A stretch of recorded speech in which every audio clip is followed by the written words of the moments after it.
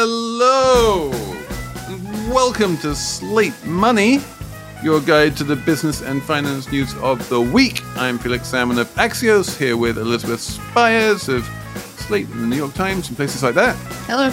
I'm here with Emily Peck of Axios. Hi. The theme this week is We Are the 2%. We're going to talk about what's been happening with Delta and their frequent flyer miles. We're going to talk about Amazon and the lawsuit they are now embroiled in with the FTC, the antitrust suit. We are going to talk about LinkedIn and how it's so cool and I love it now. No, we're going to talk about LinkedIn and whether it's cool and why Emily Peck loves it so much. We have a Slate Plus segment all about concrete bananas. Go ahead. You know you want to subscribe to Slate Plus just to learn what we have to say about concrete bananas. It's all coming up on Slate Money. Okay, so I wanted to talk this week about what I'm calling We Are the 2%, which is, and Emily's already shaking her head, which is the plight. Well, I am not the 2%. I just want that made clear. Go ahead. And to be clear, I am not the 2% either. But there is this very interesting phenomenon that if you've been following sort of the frequent traveler complaints over the past 3 or 4 years, or at least since like travel started picking up post-COVID, there has been a perennial list of whines and complaints, especially about airport lounges and how status on airlines ain't what it used to be. And the Delta CEO came out this week and said something very interesting, which is basically that since COVID, their number of diamond status flyers, which is the top status you can have on Delta, doubled. And more generally, the number of people with access to lounges and people wanting upgrades and people wanting all of the little perks you can get with status on airlines has gone up dramatically. The whole point about airline status is that it's a positional good. It's about being, one notch higher than everyone else. And when everyone has a positional good, it stops having any value. And this has definitely been seen in airline lounges, which are just really full. There are often like half-hour lines to just even get into them. The experience has been degraded because they're so popular. And the whole point about like a VIP room is that they're meant to be empty, or at least only, they're meant to be comfortable, and they're just not anymore.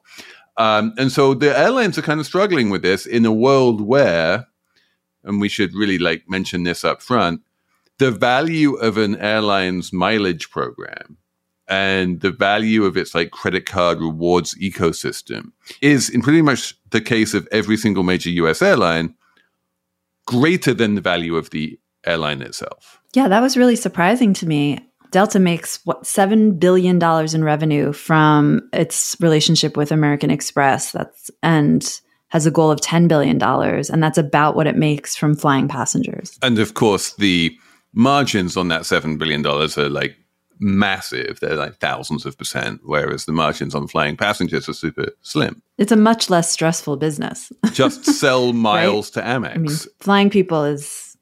If you need another few billion dollars, just sell another few billion miles to Amex. Like, how hard can that be? It is amazing how airlines have discovered this way of creating and printing their own currency. But like, I think what we have done is we've found what happens in, a lot of the world when you create and print a lot of your own currency is that currency gets devalued. And so why we're talking about this week is because Delta announced some changes to the way its diamond level works, to the way its exclusive membership perks work, I think about a week or two ago, and made it harder to achieve status in its new system. And there was big pushback and blowback, and people are very attached to their miles and their memberships and their diamond status. People freaked out.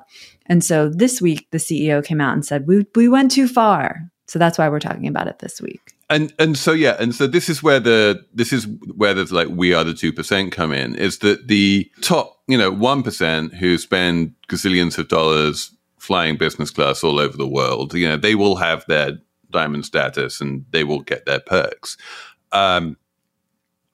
Basically, the point of the changes was to thin the herd a bit and basically knock out a bunch of the second percent who had, over the course of the past few years, joined that crowd and made it too crowded.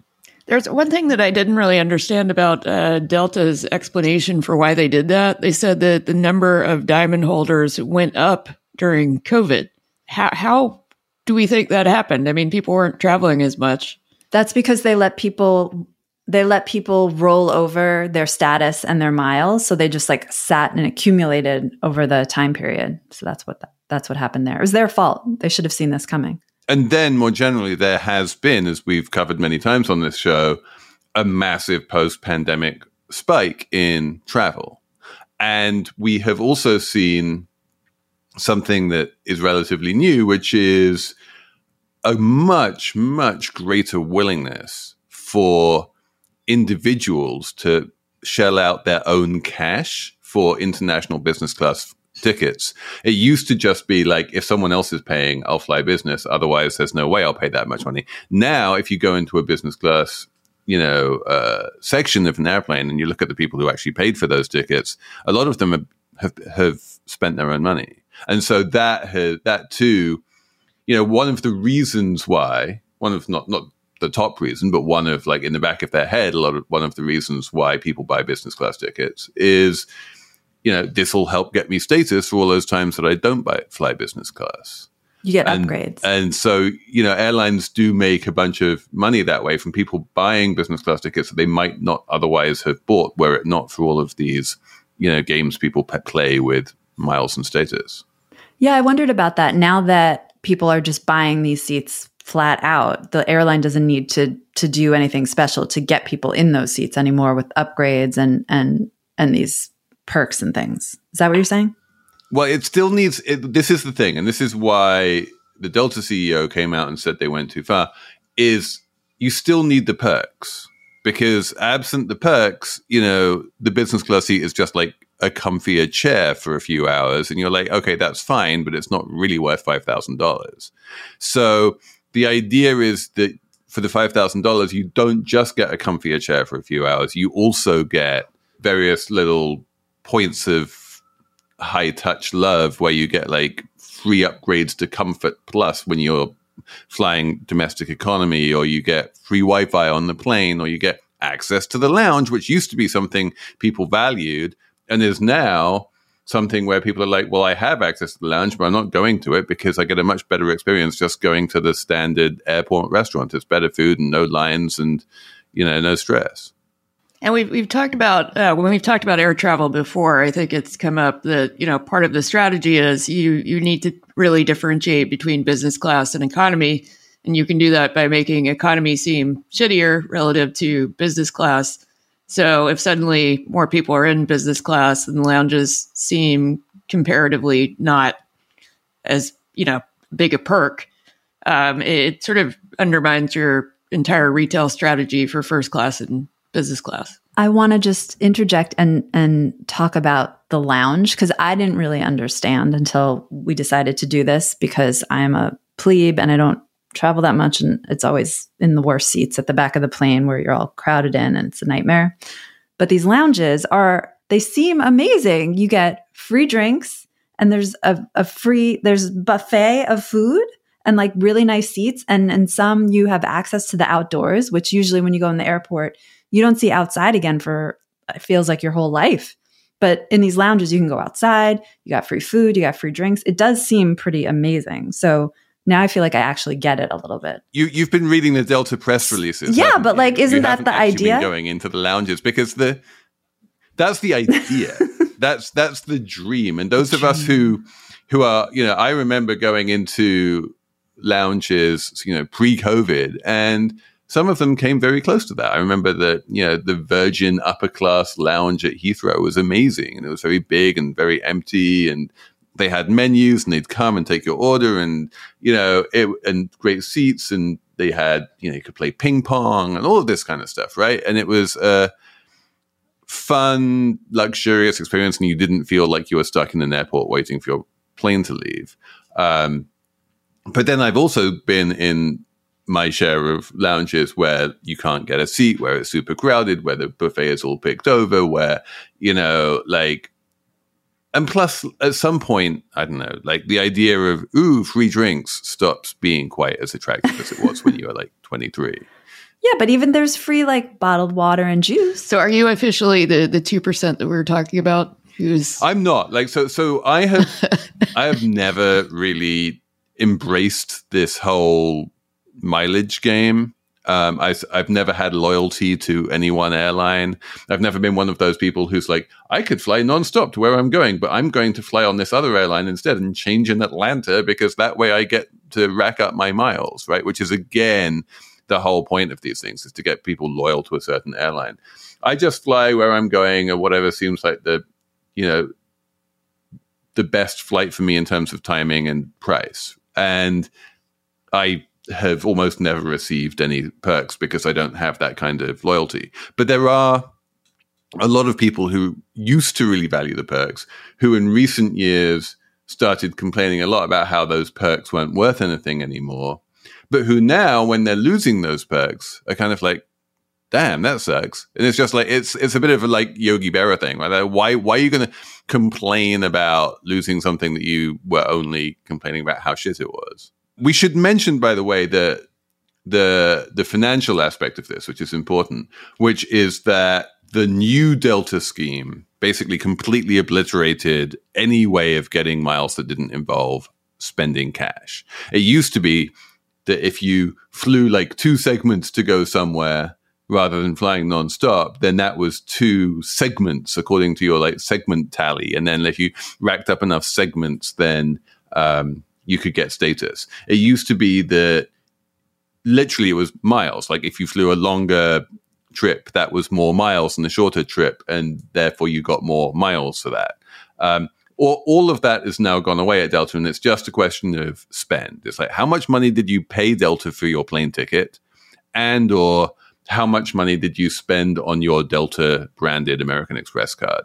And, add up that amount of actual cash outlay, and that will determine what your status is. It seems like this is all just a part of like ongoing degradation of air travel in the United States. Like it's just over the years become a more terrible experience for most people, even in the back of the plane on coach. So why wouldn't like it become harder to get the exclusivity, I think that's right. And I think that's what Elizabeth was talking about, is that as the experience has degraded overall, the desire to get the perks and the lounge access and the upgrades has increased in an attempt to sort of get back to the experience that we all knew and loved in the halcyon days of air travel, whenever that was, right? And it just doesn't, the numbers game doesn't work. There are too many people wanting that experience and not enough capacity of lounges. I mean, Delta has been desperately trying to build out new lounges as fast as it can, but like at some point they just can't keep up. So they had just broadened the qualifying terms for inclusion in those clubs too widely, and now they need to narrow it, and no one wants that, obviously. I do think a lot of this is actually weirdly Delta specific. And specific to the Delta Amex relationship. There was this weird, peculiar thing in the Delta Amex relationship where the Delta Platinum Amex card did not automatically give you access to the lounge. But the Amex Platinum card, the one that wasn't branded Delta, did give you automatic access to the Delta Lounge. And so Amex was using that access as a way of selling its Platinum card. And a whole bunch of people who, just had the Platinum card for whatever reasons were like, this is great. I get to go in the lounge whenever I want. And Delta started cutting back on that a little bit, but, it was clearly a large part of the problem. But as you say, the relationship with Amex is worth so much money to Delta, they can hardly tell, the Amex Platinum cardholders to fuck off. Do you think this matters in any broad sense in any way? I mean, I want to draw some like facile conclusion about how everyone can't be above average. And when everyone tries, it just kind of fails. But I don't know if that's like actually That might be a bit of an overstretch. So you're saying it's the case for elitism. Like not everyone can have it all. I'm just saying that being a member of the elite is always a numbers game. You can only ever fit 1% of people into the top 1%. When you try and squeeze 2% of people into the top 1%, something breaks. Apple Card is the perfect cashback rewards credit card. You earn up to 3% daily cash on every purchase every day. That's 3% on your favorite products at Apple, 2% on all other Apple Card with Apple Pay purchases, and 1% on anything you buy with your titanium Apple Card or virtual card number. Visit apple.co/card calculator to see how much you can earn. Apple Card issued by Goldman Sachs Bank USA, Salt Lake City branch. Subject to credit approval. Terms apply. Hello, I'm Imi Harper. On the Slow Newscast from Tortoise, I tell the story of how a Hong Kong billionaire was silenced. I got bombs thrown into my house. I got people came here, ransacked my computer. And I got people threatening me. I got this and that, but I'm safe. And what it reveals about the freedoms Hong Kong no longer enjoys. Listen to Hong Kong's rebel billionaire on the Slow Newscast, wherever you get your podcasts.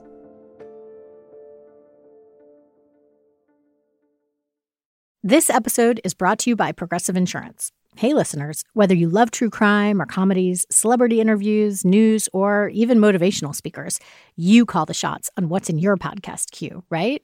And guess what? Now you can call the shots on your auto insurance too. Enter the Name Your Price tool from Progressive. The Name Your Price tool puts you in charge of your auto insurance by working just the way it sounds. You tell Progressive how much you want to pay for car insurance. Then they'll show you a variety of coverages that fit within your budget, giving you options. Now, that's something you'll want to press play on. It's easy to start a quote, and you'll be able to choose the best option for you fast. It's just one of the many ways you can save with Progressive Insurance. Quote today at Progressive.com to try the Name Your Price tool for yourself and join over 28 million drivers who trust Progressive. Progressive Casualty Insurance Company and Affiliates. Price and coverage match limited by state law. Let's move on and talk about Lina Khan. Emily, it finally happened. Lina Khan's dream has come true. What was the dream and what did you do this week? The dream was reining in Amazon's wild monopoly. And she famously wrote a law review paper about this when she was in law school at Yale. And then this week, her dream came true when the FTC filed a lawsuit against Amazon for anti-competitive monopoly behavior. How much of this? I mean, this is a long suit and it's heavily redacted, but the gist of it is pretty clear. Yeah, the gist is Amazon's anti-competitive behavior raises prices for consumers and makes the online superstore market, less competitive. It has a monopoly online.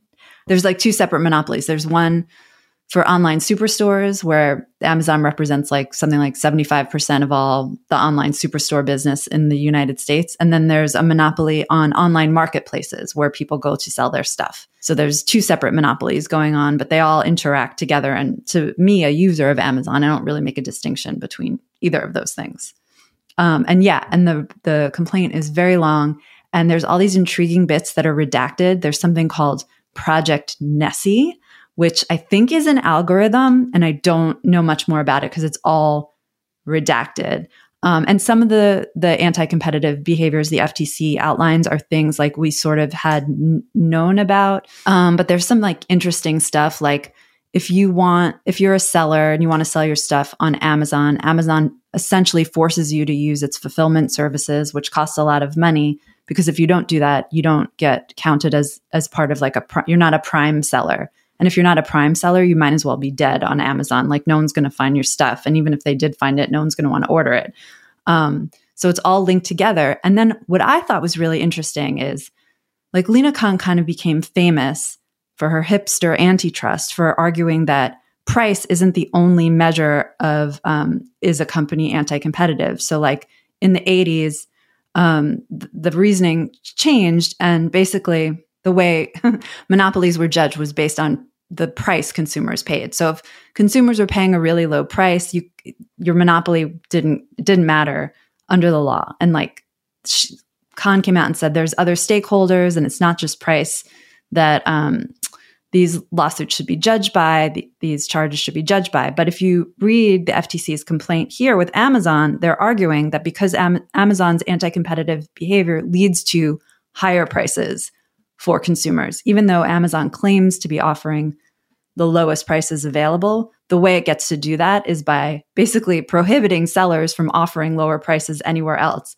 and hitting them with really high fees. So the quote unquote low prices are actually pretty high because of all the restrictions and fees that Amazon is loading up into the site. So it's fake low prices essentially. And the FTC is arguing if Amazon stopped doing some of this stuff, then prices would actually come down. Which I do believe.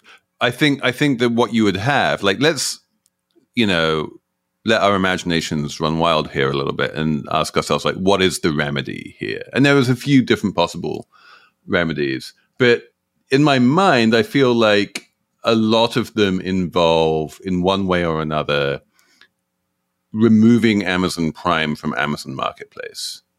Or possibly like just abolishing Amazon Prime altogether, because Amazon Prime is this thing that people pay a relatively low amount of money for convenience, and then once they have the convenience, they become price insensitive, and they'll pay the higher price because, in a weird way, it's kind of been bundled into the cost of Prime.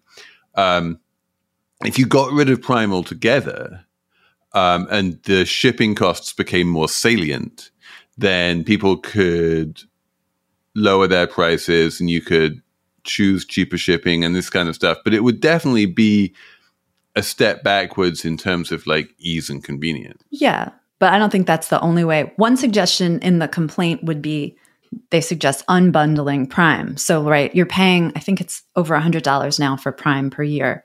And you don't just get the free shipping and the 2-day delivery. You get Prime Video, you get music, you get all this other stuff. And Amazon doesn't really unbundle, but it could. And apparently it does. If you go deep enough, you can get some things unbundled. You can get just Prime Video if you want, for example. But the FTC is like, if Amazon unbundled and you were just paying for the free shipping part, then other companies could actually compete with Amazon in that way, right? So you wouldn't get rid of Prime necessarily, but you would sort of narrow its scope. There is a Walmart version of Prime. I can't remember what it's called. I think it's called like Walmart Plus or something like that.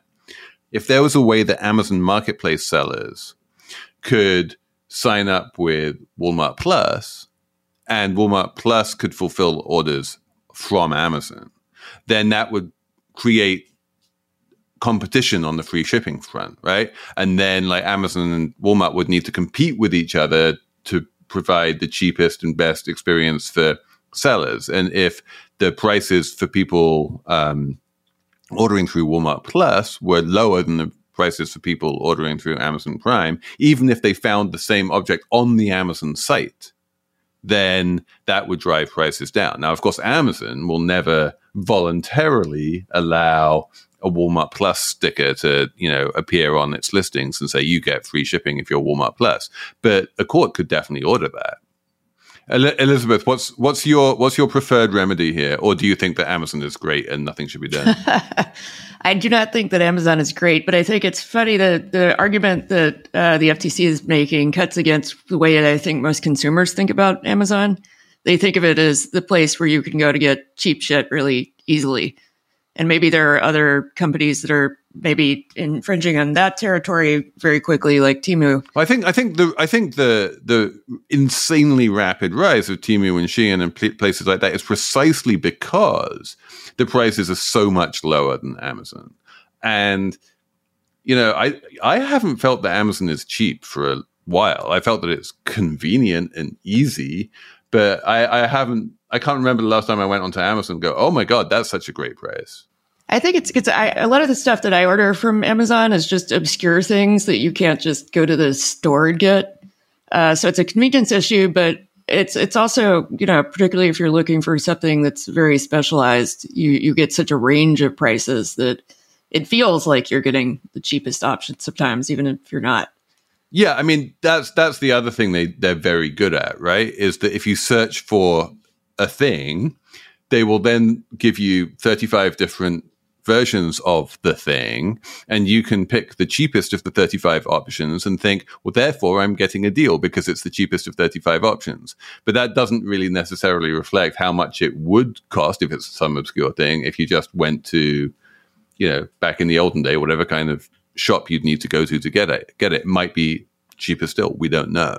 And to zoom in on that a little further, the search experience on Amazon has degraded to the point, and the FTC lays this all out. It used to be you would go on, search for pens or whatever, and you would get like organic search results. You just get the best search results possible. But now, because Amazon's so increasingly reliant upon advertising, you get a lot of sponsored results, and sellers have to pay more money for advertising to even appear on the first screen you get when you search for something, because you're not going to go deeper than that first screen anyways. And you don't know if you're getting the cheapest results on that first page. You're just getting what Amazon wants you to see. And that's what comes across from the whole complaint is like, Amazon has a market, but it is not a free market. It is a market meticulously controlled by this gigantic company, where you are told you're getting the lowest price possible, but they're larding on fees. They're making these really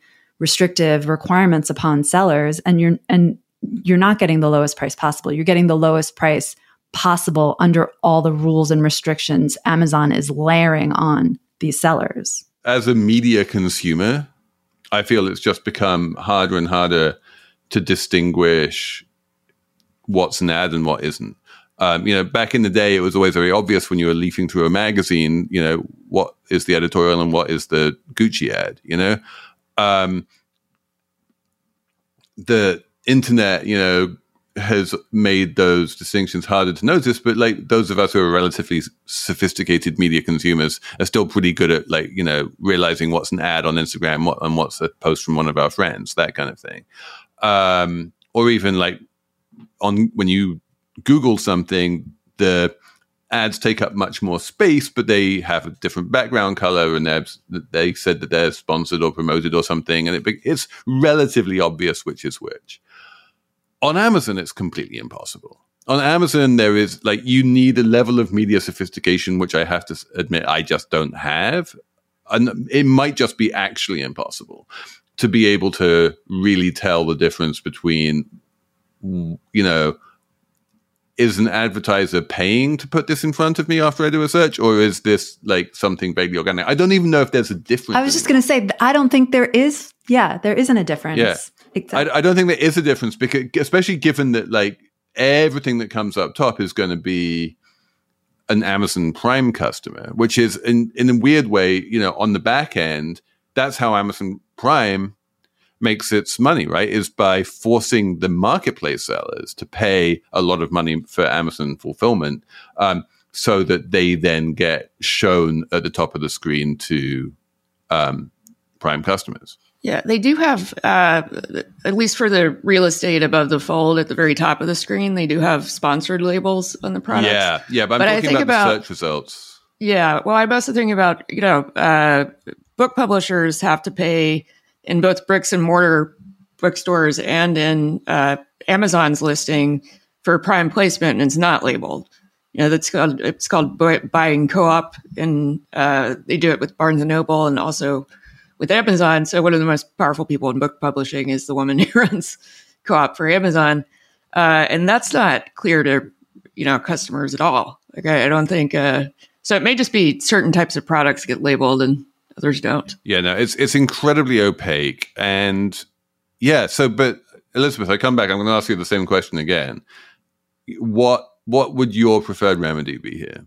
Well, I think if there's a way to force Amazon to allow retailers to actually set their own prices without punishing them, I think that alone would help, because then at least customers have alternatives. So according to this complaint, Amazon used to make sellers sign contracts saying we will offer our lowest price on Amazon. Otherwise, we'll forfeit whatever stuff Amazon's giving them, display rights or whatever. And a European court ruled that this was anti-competitive. And they were like, okay, we'll stop doing it. But then they just started using their algorithm to do it. So it's not in the contract language, but their algorithm kind of like scrapes everything to figure out, they'll flag you if there's something that's, if one of your items is selling for less somewhere else, the algorithm flags it and your product on Amazon gets penalized. They take away what's called the buy box or they bury it, whatever. And I should add that Amazon denies everything and will fight the complaint. The one thing I will say is like, what can we do as consumers is if you are buying something that is made by a small company. I bought like a pair of concrete bananas not long ago. Do not ask me why I bought a pair of concrete bananas, but I bought a pair of concrete bananas and they were like available on Etsy, but it was obvious like who made them. And so I just bought them directly from the concrete banana store.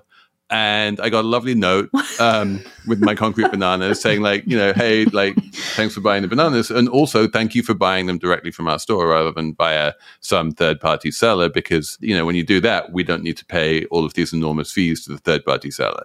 And, I'm going to do a little free plug here for the Combustion Meat Thermometer, which I love, which is great, which you can just buy straight from combustionmeatthermometer.com or whatever it is, right?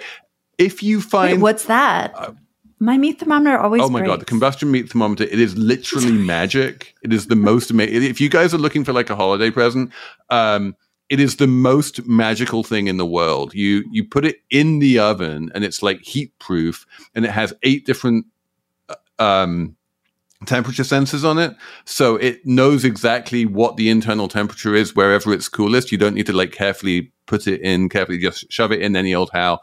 And it will tell you what the internal temperature is. But even better than that, it will tell you exactly how many minutes until it reaches the temperature you want it to be. And it'll give you a little alarm. It's the most amazing thing. Anyway, you can buy like anything like that, which is just like a small company trying to make it in the, in the tough world of big business or whatever. Just never buy their stuff from Etsy or Amazon or any of these like marketplace platformy type things. Just always try and go directly to the manufacturer. And it might not be cheaper because of all of these rules that you were talking about, but it will always make the company much happier. And you then wind up having the relationship with the company rather than with some horrible faceless mega tech corp. In the plus, we'll find out why Felix is buying concrete bananas.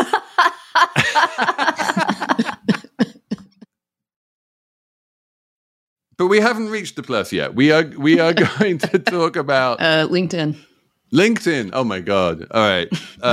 Elizabeth, what the hell is going on LinkedIn? Please explain. Well, there's a theory that I don't quite buy that LinkedIn is cool now, partly because some of these other social platforms like Twitter are just, combusting into some crappy, experience for users. There was a Business Insider article about the weirdness of LinkedIn and how people are doing much more oversharey kind of personal posts on it.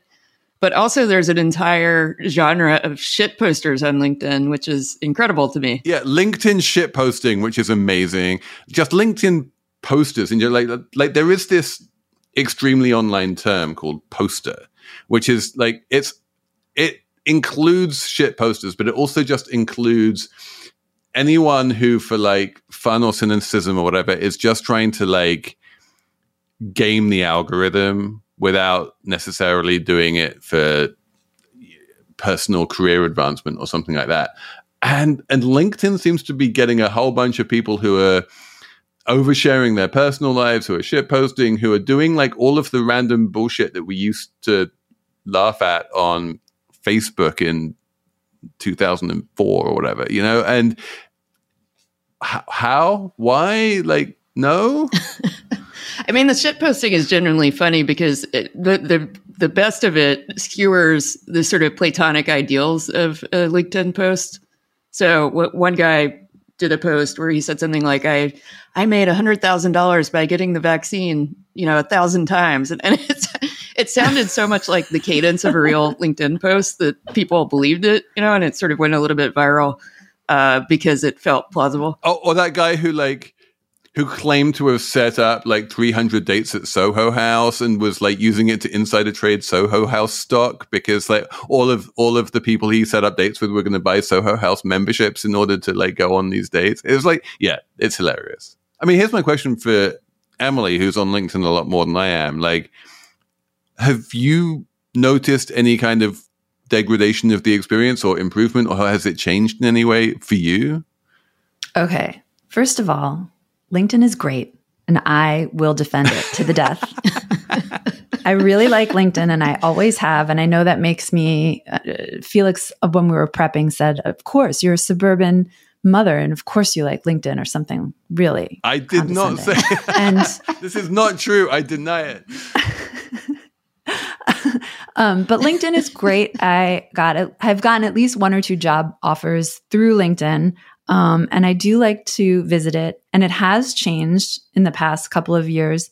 Just like these articles say, more people are posting personal stuff to LinkedIn, which feels a little uncomfortable to me. The example in the Business Insider story was the guy who was getting a divorce, and he went on LinkedIn and he was like, I'm getting divorced, this sucks or whatever. And then people trolled him for that, which I don't really understand why that happened. But it does seem like if we're in this professional-ish space, I don't know if you need to share so much about your personal life there, which is one of the things I like about LinkedIn. It's sort of a more restrained social network where you can get jobs. So it makes more sense to me. But anyway, yes, people are sharing more personal anecdotes, and there's more I'm an expert and I'm going to tell you my expert thoughts going on. There's more news commentary, and we work at Axios. And so sometimes the social folks at Axios will be like, can you post your story to LinkedIn? Make sure, you write some stuff about it. And then there's a bunch of engagement on that, which strikes me as fine. Media outlets need a way to promote their stuff and get people to read their stories. And it's relatively benign place to get your stories read, as opposed to having to post on, FKA Twitter and get just torn apart by trolls and whoever else is over there now. You know what I mean? We should probably ask the Axios social folks this, but is LinkedIn actually a meaningful traffic driver? Are there sites that get a whole bunch of traffic from LinkedIn and get to monetize that by running ads against LinkedIn traffic? I mean, I would bet some of the business sites do. I think it's more of a clout driver, but I would ask them. Somehow I doubt it. It's good. It's good for the promotion of a story. I don't think it's mass traffic. Facebook in the day was mass traffic, but none of the social media networks are like that now. Do you think of it as newsy? When you go onto LinkedIn, would you say that most of what you read is related in some form or another to what's happening in the news? I'd say maybe 50% is other journalists being told to share their stories on LinkedIn. So you get to see some good stuff. I'll see good stories that I maybe missed. And then there's because I'm covering, money stuff. So you sometimes see analysts posting interesting things that are off the news or off data that I would maybe miss if I wasn't looking over there. And then the other half is a lot of people who've lost their jobs and are looking for jobs, like it always was, really need a job, or this person is good for a job, or whatever. So here's my question about the posts. I always had this rule when I was on Twitter that, especially in the early days, that if someone shared someone else's article and they said, this is a really good article, you should read this, then I would click on that and read it, because that's a third-party validation, right? Whereas if someone shared their own article and said, this is a really good article that I wrote, you should read it, I'm you're just self-promoting, and that's a little bit, déclassé. When you go on LinkedIn, I've always felt that it's been this sort of overwhelming stench of self-promotion to me. Everyone is just talking in some way or another about how great they are and how good their writing is and how smart they are, and please can you hire me and give me a job. And I just maybe it's the Englishman in me, but I just find that incredibly off-putting. Well, I think it's that now people think personal branding is a requirement for virtually any job position. So LinkedIn is, I think, the primary vehicle for a lot of people. But Emily, apropos the posts, I want to ask you, do you ever share an article on LinkedIn that is not written by you? I'll answer your question, Felix, but first I want to back up and say all social media is all about self-promotion all the time. And even though you have your rule about not sharing, like that's a really old-fashioned rule, and I don't think anyone abides by it anymore. That said, I have shared other people's stories on LinkedIn. I feel certain that I have. Yes, I've done that. Mm-hmm.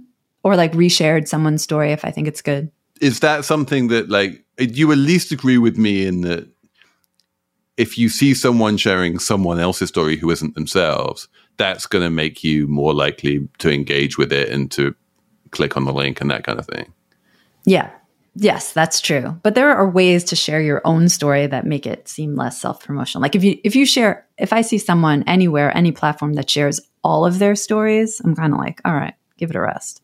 But if they selectively share them or they share some quote. We should talk to the Axios like social teams and be like, you guys, stop telling us to share our own stories. You should always go to someone else at Axios and get them to share someone else's story. Because that's I disagree with both of you, but so when you write a story, I'm going to share Emily's stories. Emily's going to share my stories, and we'll both get more engagement that way. Sure. So next time they ask me to share one of my stories, I'll be like, actually, could you ask Felix? Shit, now I can't believe we've revealed our cunning plan on the internet on a podcast. We should have kept this secret. I share my stuff on Twitter all the time.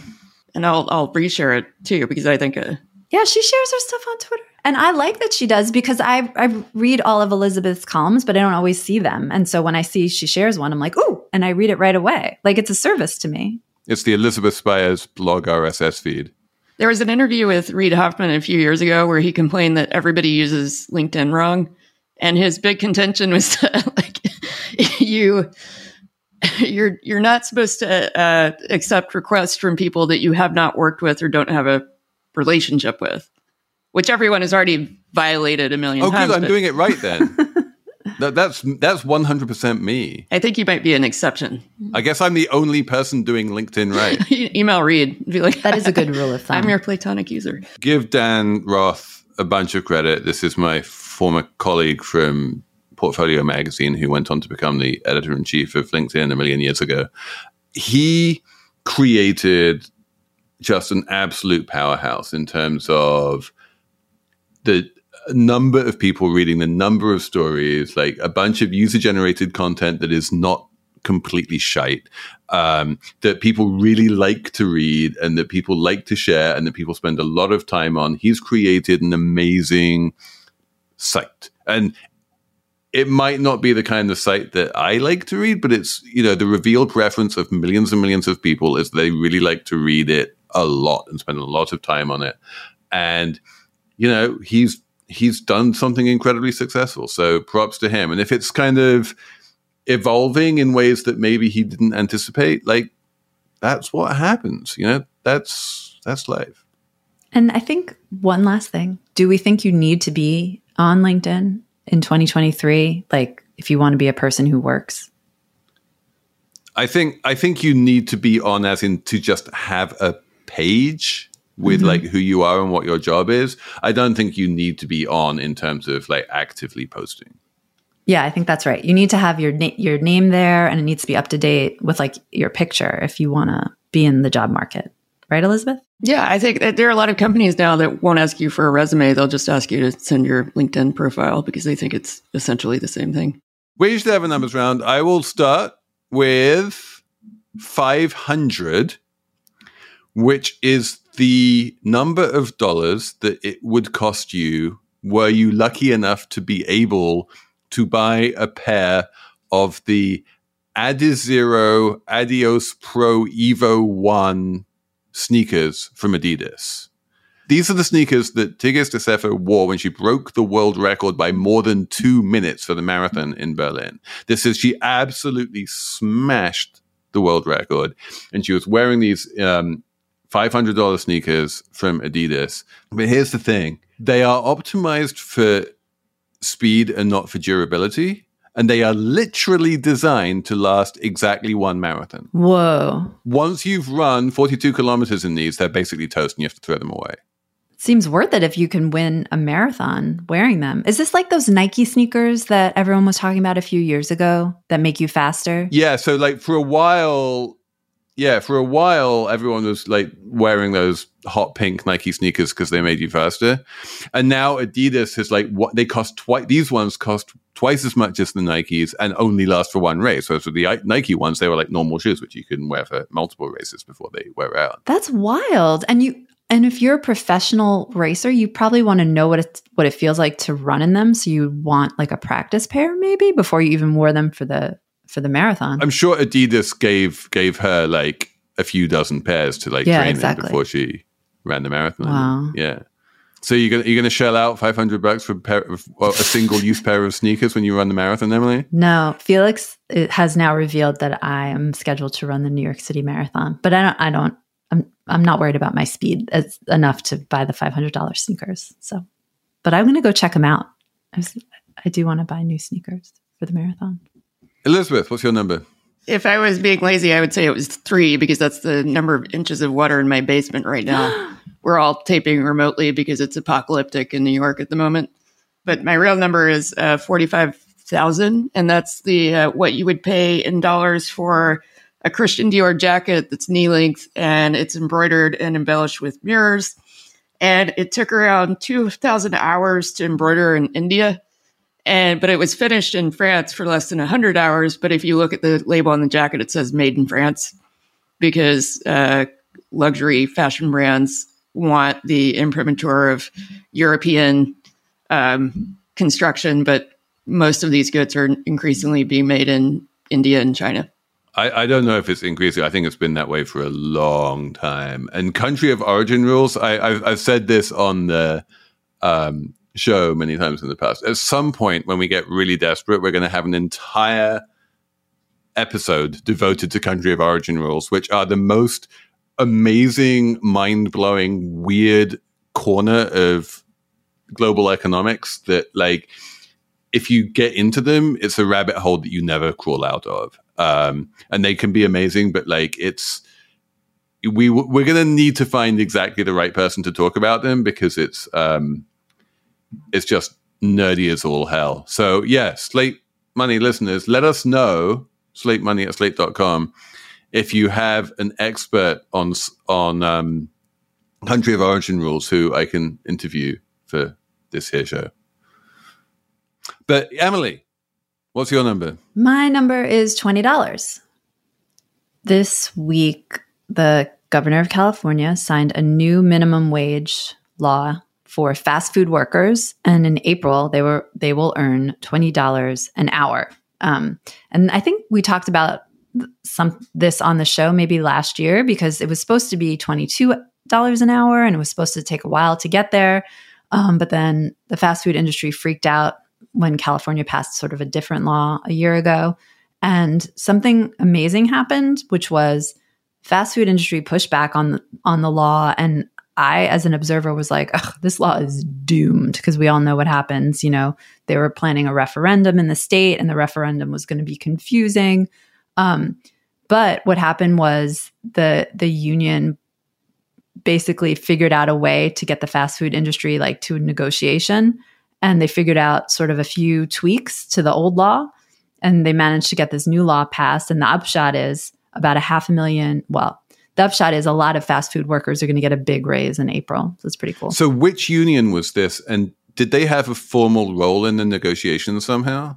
So it was SEIU, Service Employees International Union. And yeah, they did play a role. And they had this great strategy where basically they were like, oh, okay, you're going to fight us with this referendum. Well, we're going to bring back this idea of like this regulation where franchises are not considered real franchises anymore and need to be regulated like as part of the big corporation. So they kind of like, we're going to do this. And then they said, we're going to do this other thing too, like, which would have been even worse for fast food restaurants.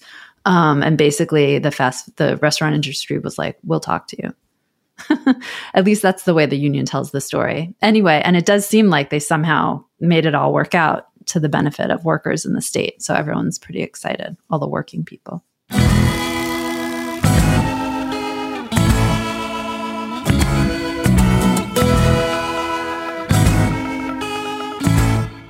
Okay, so I think that's it for us this week. Thanks so much for listening to Slate Money and sending us your emails, slatemoney@slate.com. Thanks so much to Shana Roth for producing. And stay tuned for the Slate Plus, I hope you're a Slate Plus member, where we are going to talk about more consumer purchases, not just concrete bananas, but even gold bars, which are for sale in Costco now. We'll find out how many gold bars Felix paid for concrete bananas. We'll work out the price of concrete bananas in ounces of gold. It's all coming up on Slate Plus.